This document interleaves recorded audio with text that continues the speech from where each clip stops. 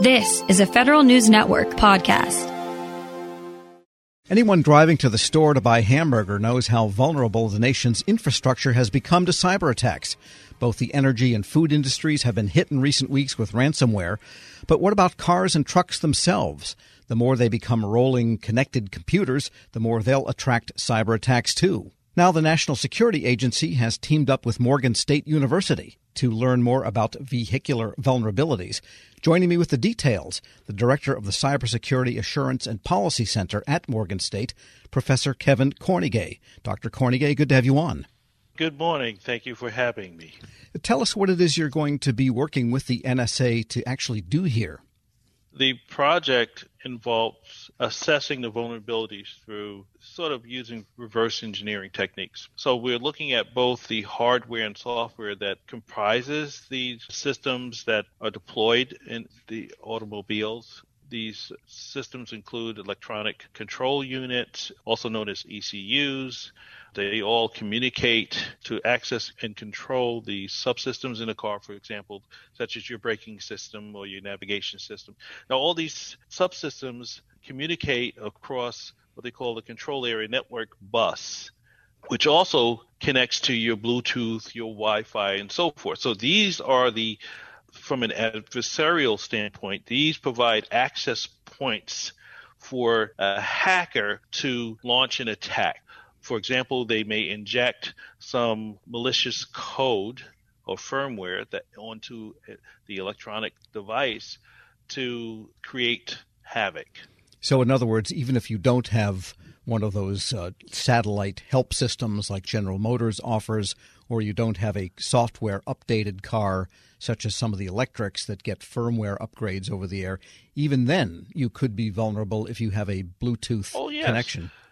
Exactly, because you also have the supply chain issue where these devices are manufactured in other parts of the world where, again, someone with malicious intent can insert Trojans into the hardware or software, unbeknownst to the manufacturer. These provide open doors for these folks so that they can control, for example, a Tesla. Sure. And now that we have kind of a semiconductor shortage that's plaguing the industry, and there's going to be a rush to catch up, that could create vulnerabilities coming in now in the next generation or the next round of automobile and truck build. Yes, this is so true, which is why there's a big push from the DoD and intelligence community to establish what they call a trusted supply chain, a manufacturing supply chain. There's a program called Ghidra that was developed by NSA, and you're going to be working with them on that. Tell us what Ghidra is and how Morgan State will use it in this research. Ghidra is an open source tool that NSA developed. We can use to reverse engineer the firmware that runs on these embedded electronic components, or it could be a microcontroller unit and so forth. So to search the code to identify the malicious functions that are inserted in the code. And it's a tool, but to access the firmware first, you would have to exfiltrate it or extract it from the actual hardware. Now the hardware, and manufacturers are getting clever, they have countermeasures to make it more difficult for adversaries to extract the firmware. So you have to bypass these countermeasures, and that requires skill and instrumentation. So that's the first part. Now, once you have the firmware, then you use Ghidra to actually step through the code to assess it for malicious code. We're speaking with Dr. Kevin Kornegay, professor and director of the Cybersecurity Assurance and Policy Center at Morgan State University. But wouldn't the car manufacturers, I would think, want to offer the code to trusted parties like Morgan State and the NSA for the express purpose of helping them with their cybersecurity assurances? Well, you would think so, but it's a competitive industry, so they'd like to maintain their competitive advantage over other companies. So there's a lot of mistrust, but the industry requires some standardization to address some of the security risk that these systems pose. But again, they're also driven by profit margins and so forth. So you're working against that. And there's an almost infinite variety of car models and functions and features in the given, say, every Ford or every Chevrolet, do they all have the same code, or does each variation have its own firmware? There is a standardization coming about in terms of the navigation systems. So there's automotive operating systems that several manufacturers are trying to push. So there's a big push in terms of operating systems that are exclusive to automotive navigation. So there's several companies doing it. But again, the code is open source. You don't know where certain portions of the code were developed, certain countries that folks have a malicious intent. So it's the open market that created this problem that we have. So unless it comes from a trusted foundry or group, and its software and the hardware is developed with security in mind as in the forefront. But again, because of the profit margins, it's quite expensive. But then again, look, we're paying for it in terms of, as you mentioned earlier. So with the project or the contract that you have with NSA, what is the deliverable from Morgan State? Well, we hope to provide, best practices to the industry and the intelligence community in terms of what measures and things they can do in terms of design and implementation to safeguard or mitigate, to plug the holes, so to speak. So we will identify the holes in the hardware and the software, provide consultation on approaches for how to plug them. So that's the goal. And NSA then will in turn communicate with industry, I would presume? With industry, yes. For example, we are also talking about bringing in consumer reports, for example. They review over 100 cars. They provide these assessments and evaluations. So perhaps we can use consumer reports as a vehicle to get the word out to the consumers. So that might be the new round dot that's half filled in or half black or totally white for consumer reports on cars is the cybersecurity rating of the car. Exactly. This is how we can affect change, and it's driven by the consumer who wants safe and secure vehicles, particularly as we move towards autonomy, where, again, you're going to see more cars, more automobiles connected, where everything is connected. So this is the new realm where the attacks are going to be remote, and they're going to be cyber attacks. You're still going to have your conventional types of things, but the cyber attacks, because of the connectivity, it's just more pervasive, and you can impose more maliciousness. It's easy to imagine the scenarios, if someone got control of a car that way. So far, though, it seems like this is more of a potential than something that's actually happened. So maybe for once we're ahead of the curve. This is my take. We're being probed, and adversaries are already in place. I don't think we're anywhere close to being ahead of the curve. I think the one thing we can't afford to be is reactive. They have our attention. We have to be proactive and really put forth the resources to really get a handle on these. Yeah, you could bring the nation attacks to a halt, I guess, if you were able to cause 25-car pileups from Route 5 in Los Angeles to the Beltway in D.C. You'd have a real problem. Yes. Imagine that occurring simultaneously just across the country. I mean, the supply chain implications are just crazy. Dr. Kevin Kornegay is professor and director of the Cybersecurity Assurance and Policy Center at Morgan State University. Thanks so much for joining me. Oh, thank you for having me. We'll post this interview along with a link to more information at federalnewsnetwork.com/Federal Drive. Subscribe to the Federal Drive at Podcast One or wherever you get your shows. Welcome to the Lessons in Leadership podcast. I'm your host, Shane Canfield, CEO of WEPA. I'm thrilled today to be joined by Rick Wade, Senior Vice President of Strategic Alliances and Outreach at the U.S. Chamber of Commerce. Previously, Rick was a Senior Advisor and Deputy Chief of Staff to Secretary of Commerce Gary Locke. He worked closely with the Obama administration, and he also worked with Commerce's Economic Development Administration to foster regional economic development in distressed areas, and with the Minority Business Development Agency to create jobs through the growth of minority-owned businesses. He received a BS from the University of South Carolina and an MPA from Harvard University. Rick, welcome, and thanks so much for joining me. And thank you so much for having me. Look forward to the conversation. Rick, in today's environment, leaders have had to adapt and find new ways to lead with transparency and empathy. But could you tell us a bit about how you've adapted your leadership style? You know, this past year has clearly presented some unique challenges that certainly me, or I as a leader, have had to adapt. You think about a pandemic, for example, that has placed us in probably one of the most challenging circumstances is sort of lead in a virtual world now. I've not been in my office for nearly a year. And the idea that we don't have the human interaction, which I think is very important when you think about the empathy that is a very important value of leadership. So trying to lead from a virtual environment, Shane, and be empathetic and be sensitive to the needs of others has presented terribly difficult challenge. One of the other defining moments, I think, in our time that has dictated a change in leadership, if you will, was the murder of George Floyd. I think it created a whole different consciousness in America and certainly within me about the importance of being empathetic in the way I lead, to be inclusive, to be to lead in a way in which you're very sensitive to the impact of your decisions on others across our community. So it certainly has been a challenging year to adapt, but I'm happy to say that I'm still here and we're moving forward. Perfect.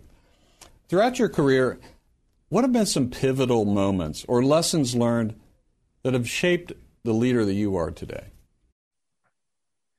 You know, there have been so many moments, Shane. I grew up in rural South Carolina. Quite honestly, at a time when I saw what legal segregation was. I wasn't able to go to an integrated school until middle school, being bused across town. And I remember, as strangely as it may sound, in 1979, I wanted to run for vice president of my student body at Lancaster High School, a little rural school. And I had to run on the ballot as vice president black, literally. And there was another candidate who ran as vice president white. And the irony of that story is that the following year, I ran for president and I won overwhelmingly. That was a lesson for me in leadership. And the lesson there was, perseverance, have the tenacity, have a vision, and overcoming barriers. And I didn't let the idea that the construct that I had to run as vice president deter me from reaching my bigger dream, which was to represent students. So I know that perhaps may be a small example of leadership, but it really did define how I view myself, the vision that I have, my willingness to fight for change. And that was the beginning. I think that set the foundation of how I lead. And there have been so many other moments.